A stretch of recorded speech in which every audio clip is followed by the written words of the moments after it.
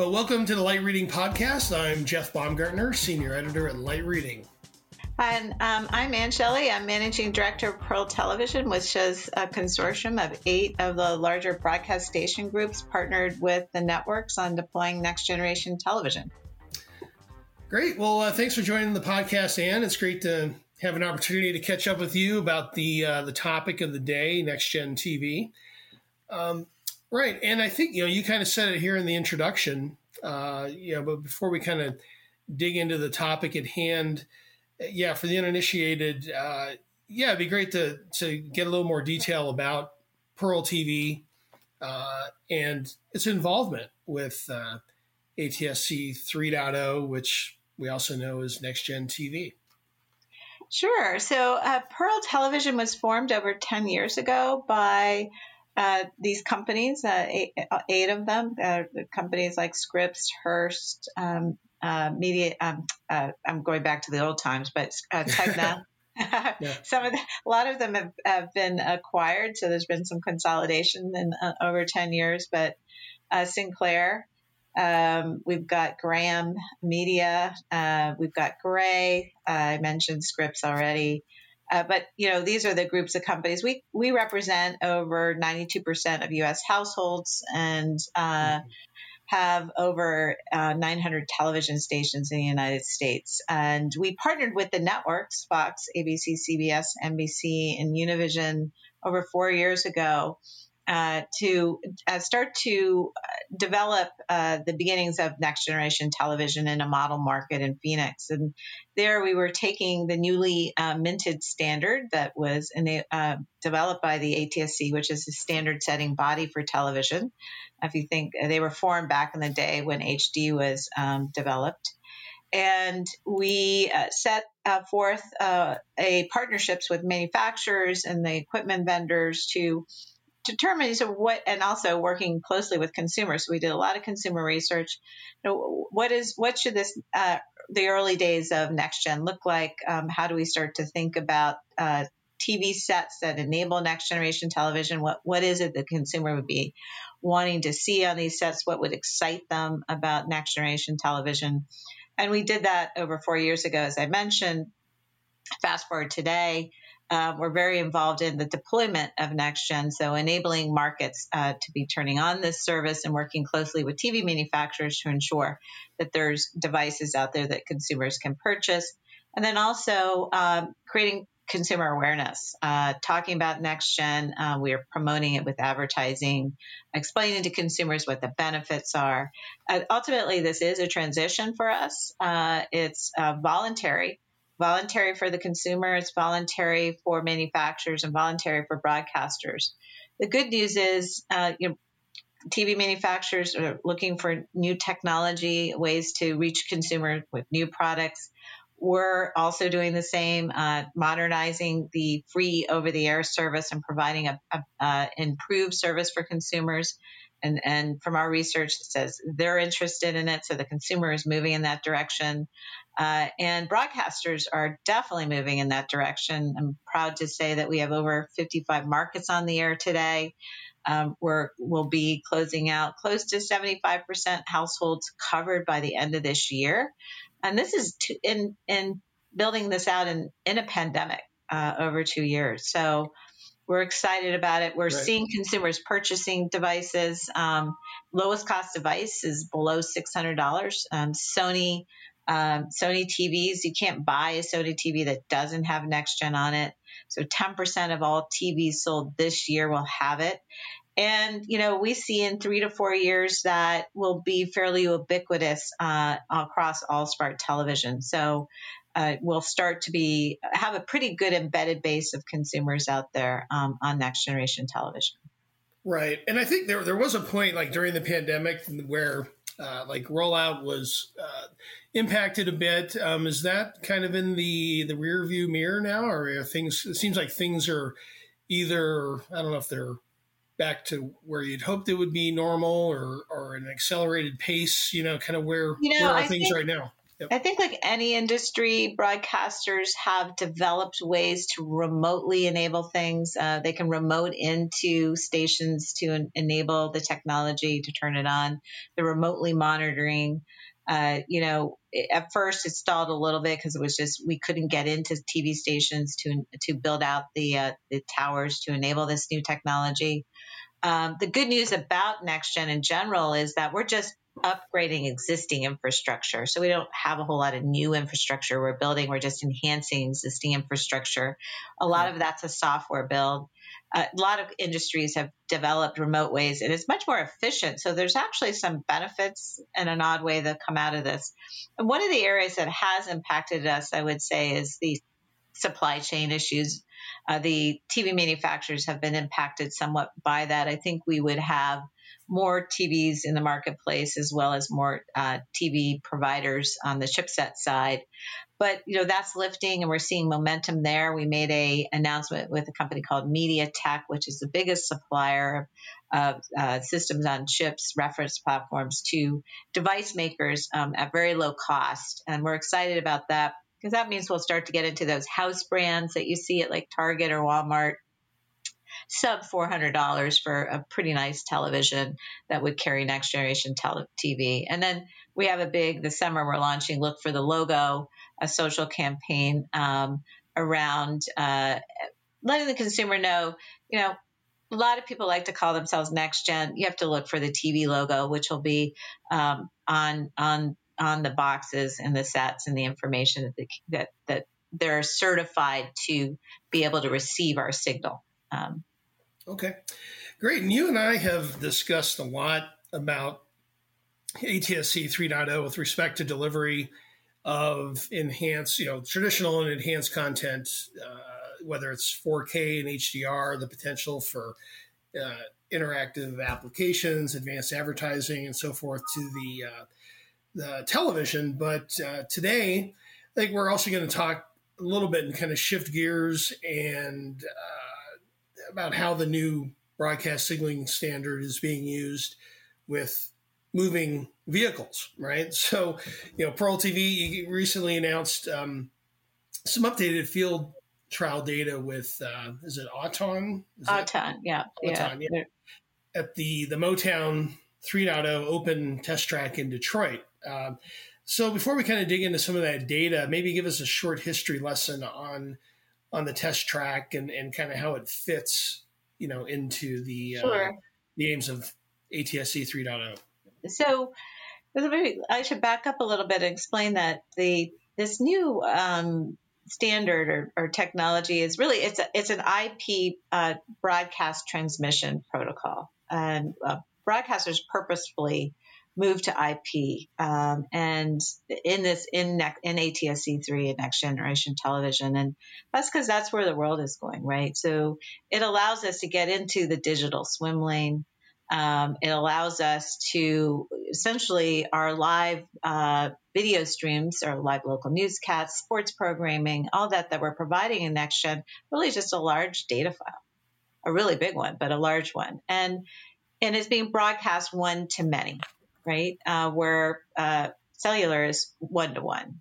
And there's a lot of benefits in being able to deliver one to many. You don't break systems. Everything can receive it because it's not relying on a one-to-one unicast. And so in that use case, we're delivering video files, but we could deliver other things. And so we always have felt that automotive was a natural extension to our television service in a couple ways. One is infotainment in cars. There are countries in Europe that use broadcast to deliver broadcast television in cars, and obviously to the back seat.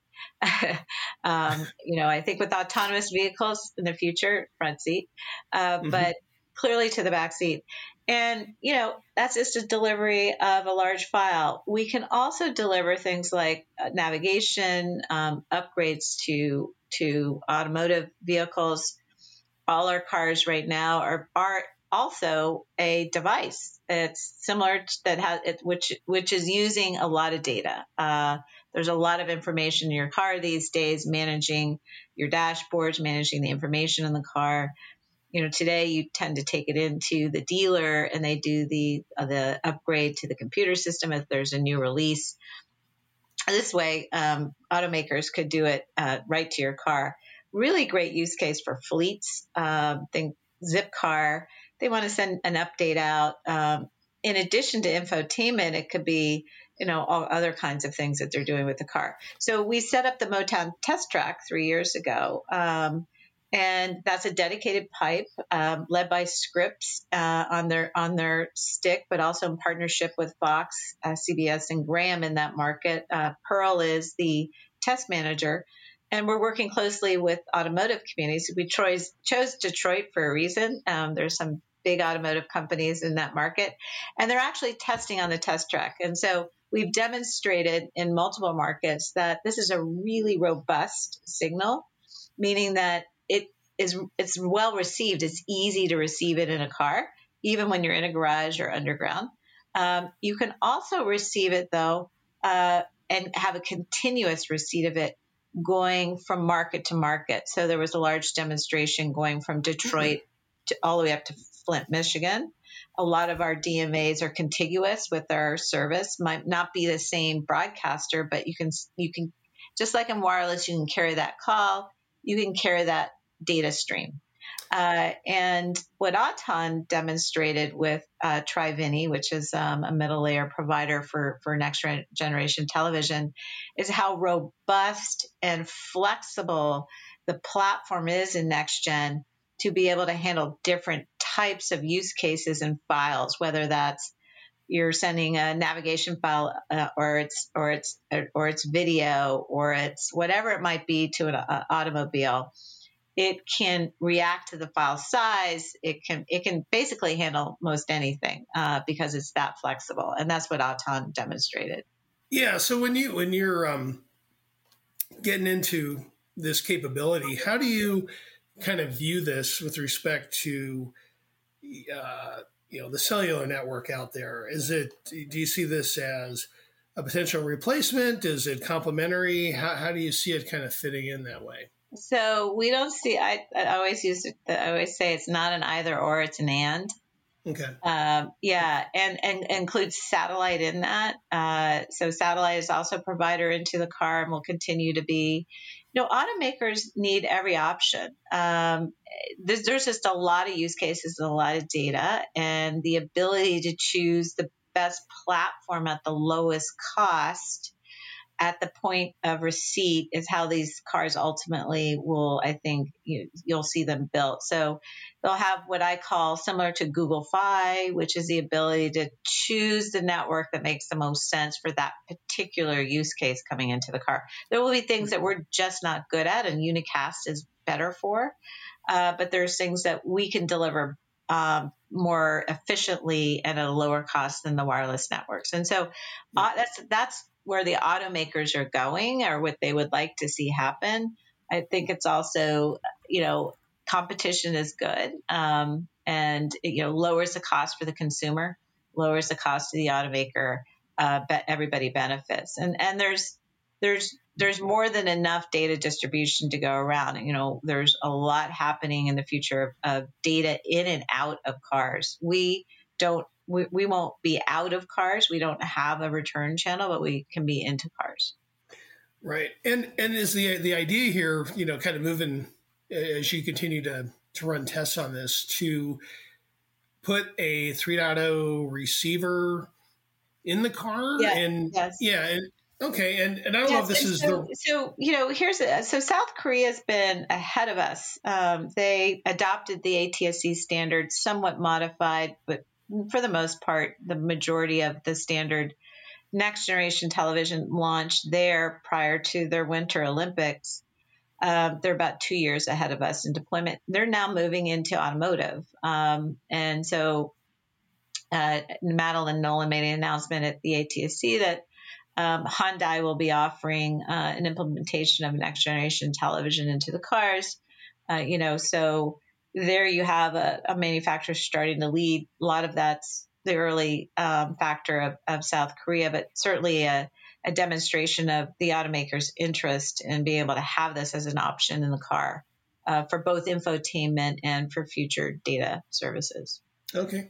And have there been any other commitments yet, or any commitments yet on the U.S. side, or I guess there'd be an expectation at some point? But Yeah, no commitments yet. I think the natural progression is the testing that they're doing. They have we can't, we're under NDA, so I can't say which automakers, okay. but they're substantial, and again, they're first testing the viability of what I call the physical layer, just physically being able to receive data and infotainment, and the robustness of it. I can say that we were told by one automaker that they have checked that box. So that's the first step. Now the second step is to create the requirements into the automotive, what's the best way to build it in. I do think you're going to see aftermarket first. I think fleets are an interesting category for us to start to develop aftermarket. There are going to be aftermarket products out, I think, probably early next year, available to automakers and to companies like Fleet Services. There's a lot of independent companies that manage fleets in markets, whether it's fleets of trucks doing repair or fleets of limousine companies, things like that want to add this to their cars, and that'll be available probably next year. Okay. And with the the latest round of tests over at the the test track there in Detroit, what are the next steps then? Is it just about more tests, maybe in other markets or other use cases, kind of before we get to commercialization and so forth? Yeah. So there's other implementations that are being look, there's so many markets going up.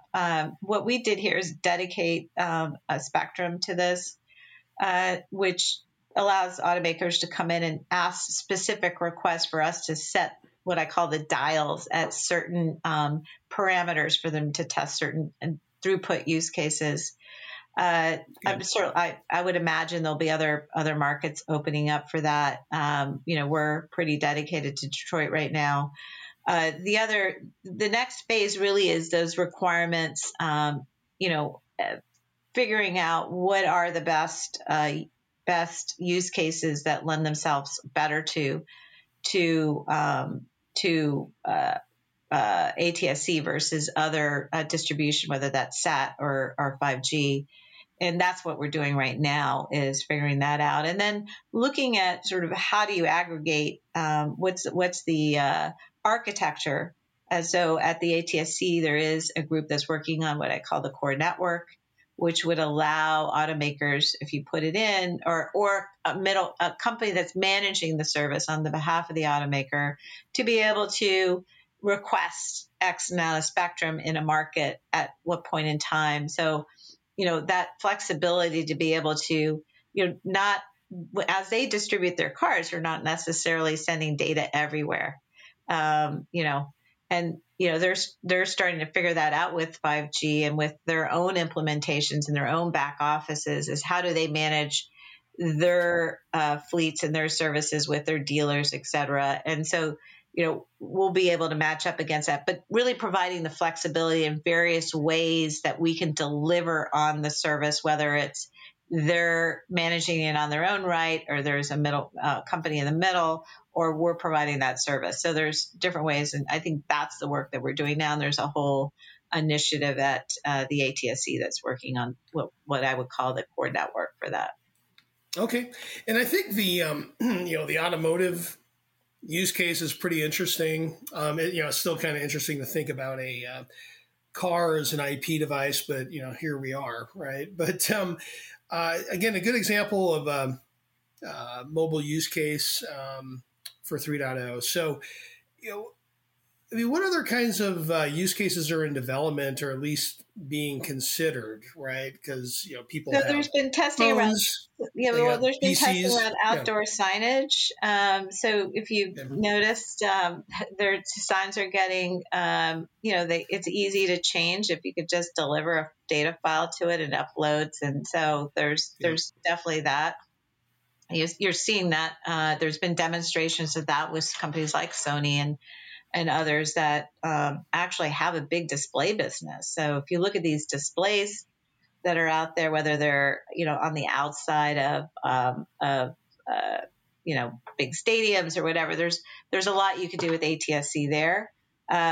And so outdoor display, municipal buses, smart cities, there's a whole host of delivery use cases that broadcast can meet in that one-to-many use case versus a one-to-one, which is much more costly and expensive. So I think again, automotive is a clear. It already exists. It's already happening in two places: South Korea and Europe on infotainment. That's a clear use case. If we are developing there, a natural extension of that are some of these other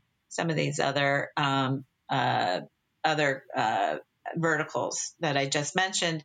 And auto is very scalable also, if you think about it. I mean, in terms of being able to scale across automotive, I think some of these other verticals, I don't know if they have as big a scale, but you want to start to, when you prove out that use case there, you're certainly able to do it in these other environments. Right. Okay.